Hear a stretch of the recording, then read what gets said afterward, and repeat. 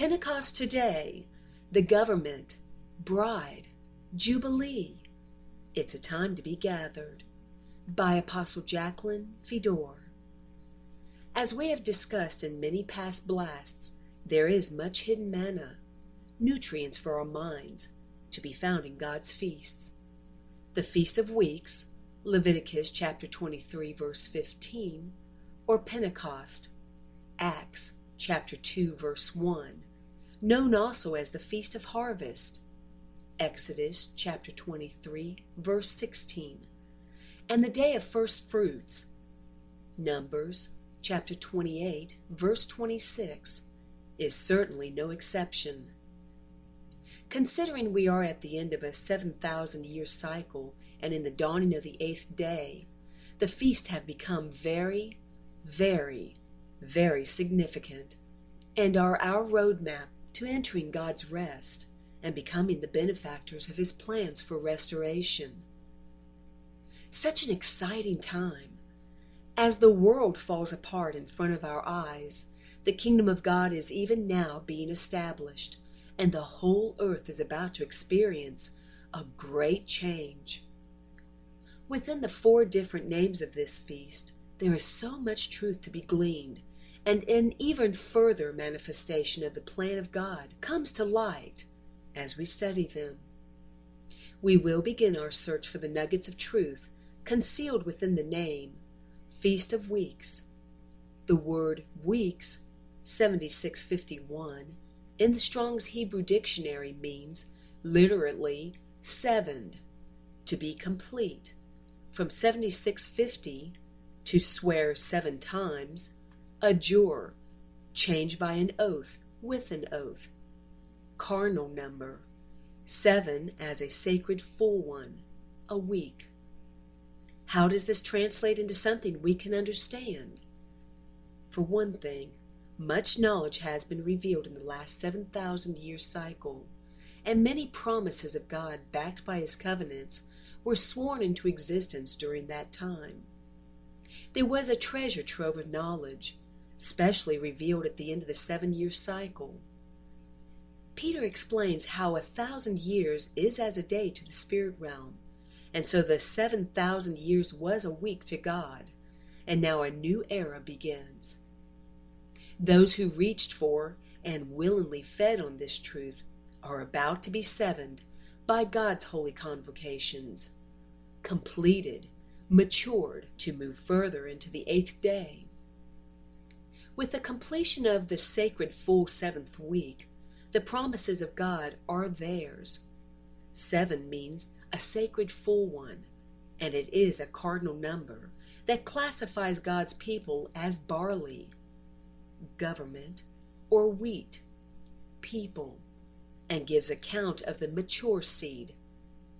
Look back over the definitions of 7, and you will see this information unfold.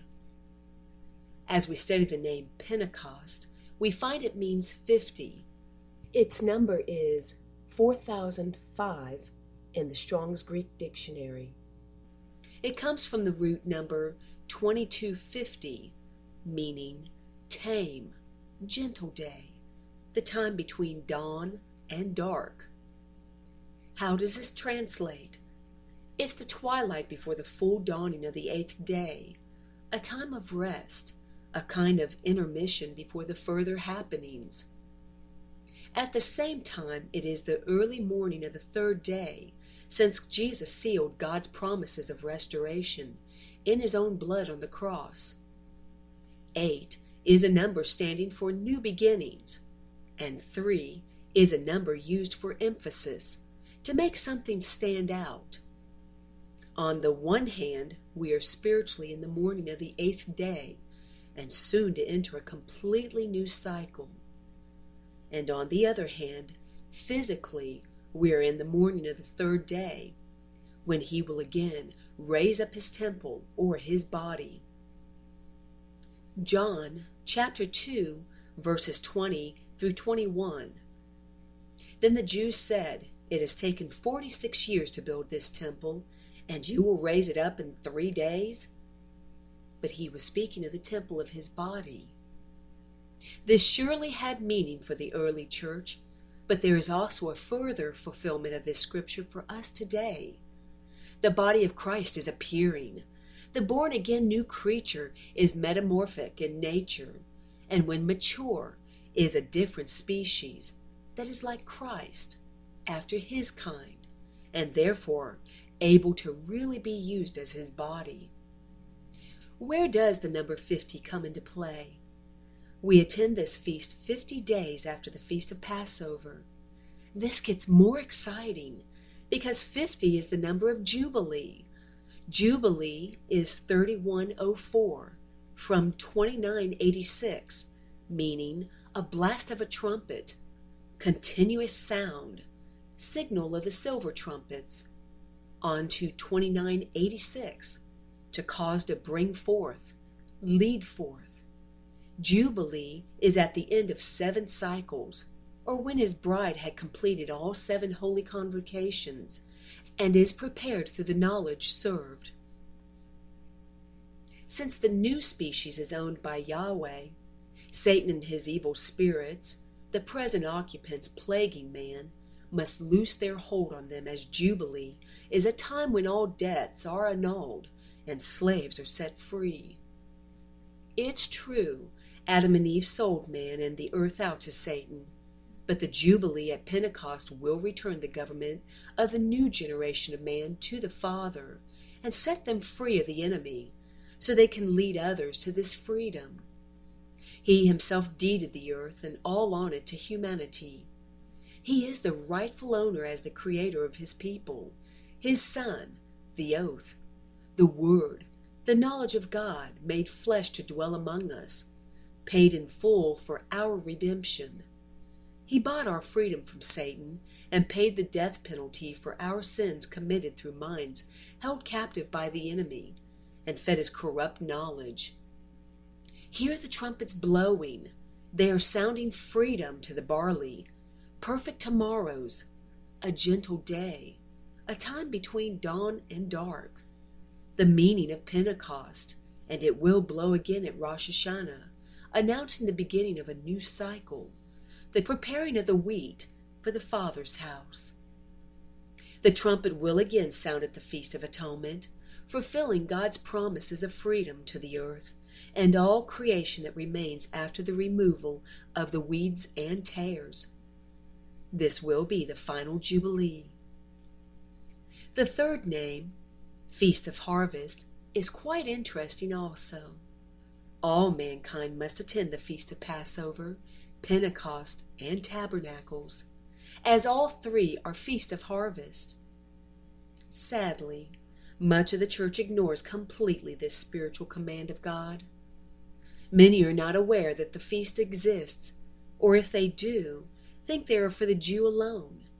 Yet all will attend in the end, as God is master of his creation.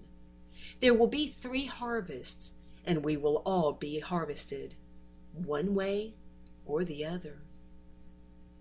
The first to be harvested is God's government, his priests, symbolized by the barley harvest. Through them he will lead all humanity into his rest, into the eternal feast of Sabbath.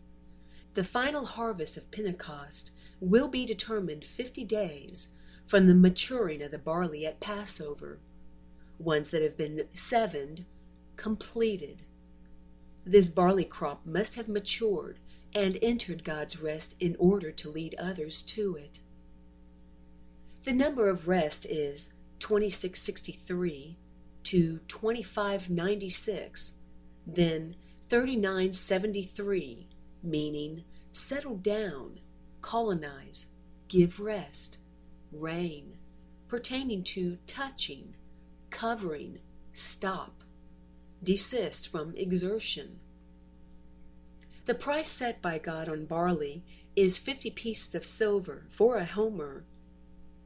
50 being the number of Jubilee makes these free ones overcomers that will lead the way to the rest of God's feasts and the final Jubilee. Barley is tough in nature, survives in times of drought, or we could say in times when it appears God is not moving. Those times he is silent. faith, you see, is not tested when God is moving, but when he is quiet. It takes the barley to sustain God's people through Armageddon. A spiritual example of this is found in John chapter 6. Jesus fed barley loaves to the starving 5,000. The leftover fragments were gathered in 12 baskets. 12 is the number of government. John chapter 6, verses 9 through 13. There is a lad here who has 5. The fivefold ministers, apostles, prophets, evangelists, pastors, and teachers. Barley, God's government. Loaves, these are one with the bread of life, Jesus. And 2 small fish, the apostolic and prophetic offices. But what are they among so many? How can these influence the whole world? Then Jesus said, "Make the people sit down. Enter my rest." Now there was much grass in the place, rest in green pastures. So the men sat down, in number about 5,000. 5 is the number of grace.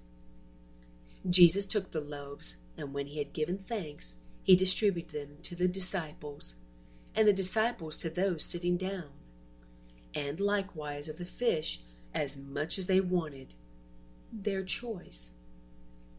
So when they were filled, he said to his disciples, "Gather up the fragments that remain, so that nothing is lost, save to feed the ones to come." Therefore they gathered them up and filled 12 baskets, the number of government, with the fragments of the 5 barley loaves which were left over. The remnant, the final 10% planted by Abraham with the King of Righteousness, those after the order of Melchizedek, the Jubileed, by those who had eaten, chosen truth. It also takes the barley company to win the battles the enemy levies on God's people, as was symbolized in Judges, chapter 7, verses 13 through 14. And when Gideon had come, there was a man telling a dream to his companion. He said, "I've had a dream. To my surprise, a loaf of barley bread tumbled into the camp of Midian. It came to a tent and struck it, so that it fell and overturned, and the tent collapsed.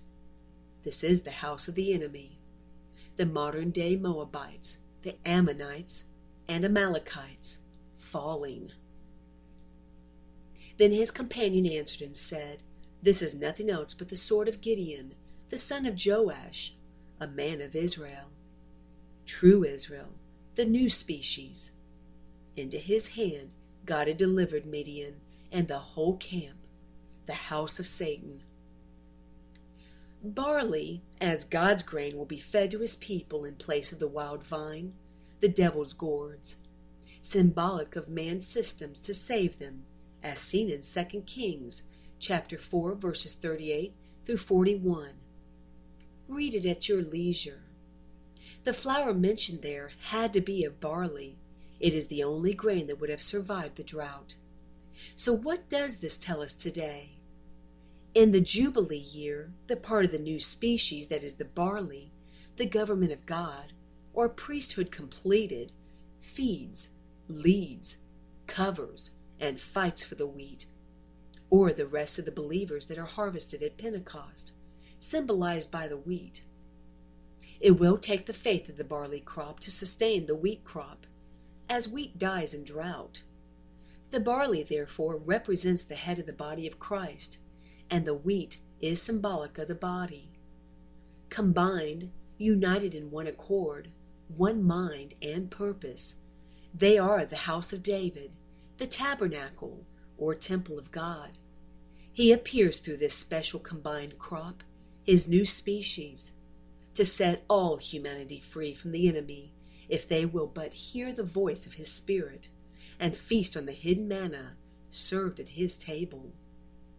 Only then can they move on to the Feast of Trumpets, a new year, an atonement, where the final Jubilee actually manifests, so all of God's creatures can come before him at the Feast of Tabernacles, set free, and his bride leads without spot or wrinkle. As stated before, Passover, Feast of Weeks, and Tabernacles are all harvest feasts and must be attended by all mankind. So there are 3 harvests to attend. Are we still a part of this world and its prince? Or are we set aside, harvested, sanctified for the barn of God? You see, the word harvest, 7105, means severed, to 7114, to dock off. The 8th day was a time Israel was circumcised, and they could do nothing of importance for God until their circumcision. Today is again time for circumcision. It's the 8th day, when Abraham's seed must be severed off, circumcised from the world, and obeying God's voice to not touch the unclean thing. 2 Corinthians chapter 6, verses 17 through 18. Therefore, come out from among them and be separate, circumcised, says the Lord. Do not touch what is unclean, and I will receive you. I will be a father to you, and you shall be my sons and daughters, says the Lord Almighty. If we're not circumcised, we're not his. What is the unclean thing? Anything Satan has produced through humanity, walking in the knowledge Eve chose in the garden. In fact, those walking in this knowledge are themselves unclean.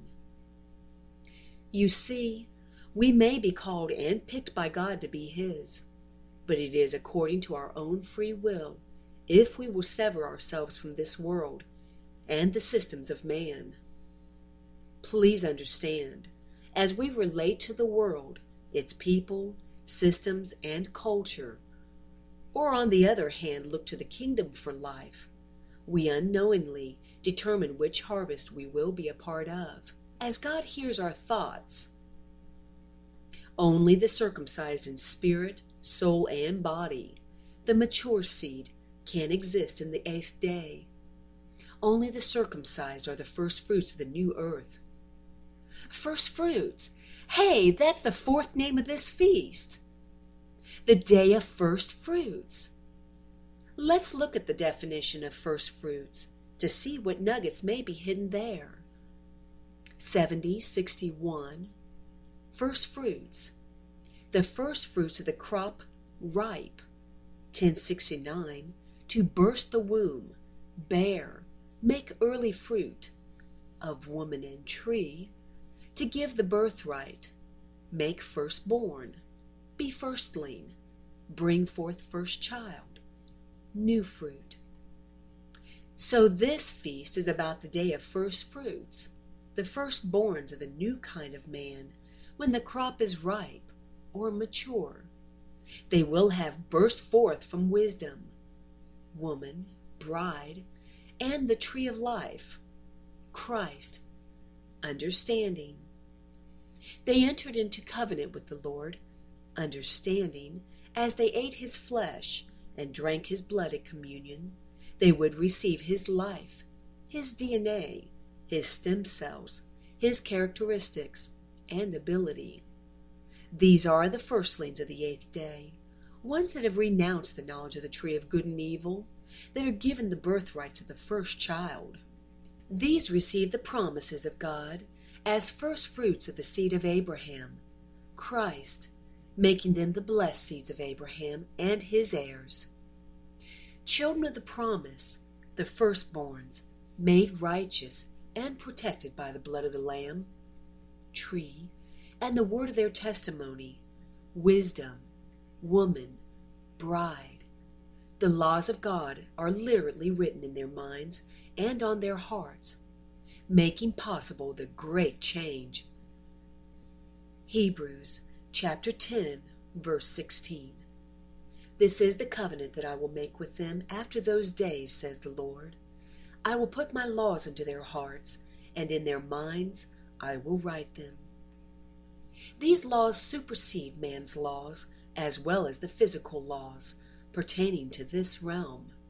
They rejoice in these laws, because faith in them can do the impossible. If God said it, it's law to them, and these laws are backed by God's sovereignty. Therefore, their own personal faith becomes law through what they believe in. Matthew chapter 17, verse 20. So Jesus said to them, because of your unbelief, for assuredly I say to you, if you have faith as a mustard seed, you will say to this mountain, move from here to there, and it will move, and nothing will be impossible for you. Romans chapter 3, verse 27. Where is boasting then? It is excluded. By what law? Of Moses? Of works? No, but by the law of faith. Our faith is backed by God's law and sovereignty. Therefore, be it as we believe. Mark chapter 11, verse 24.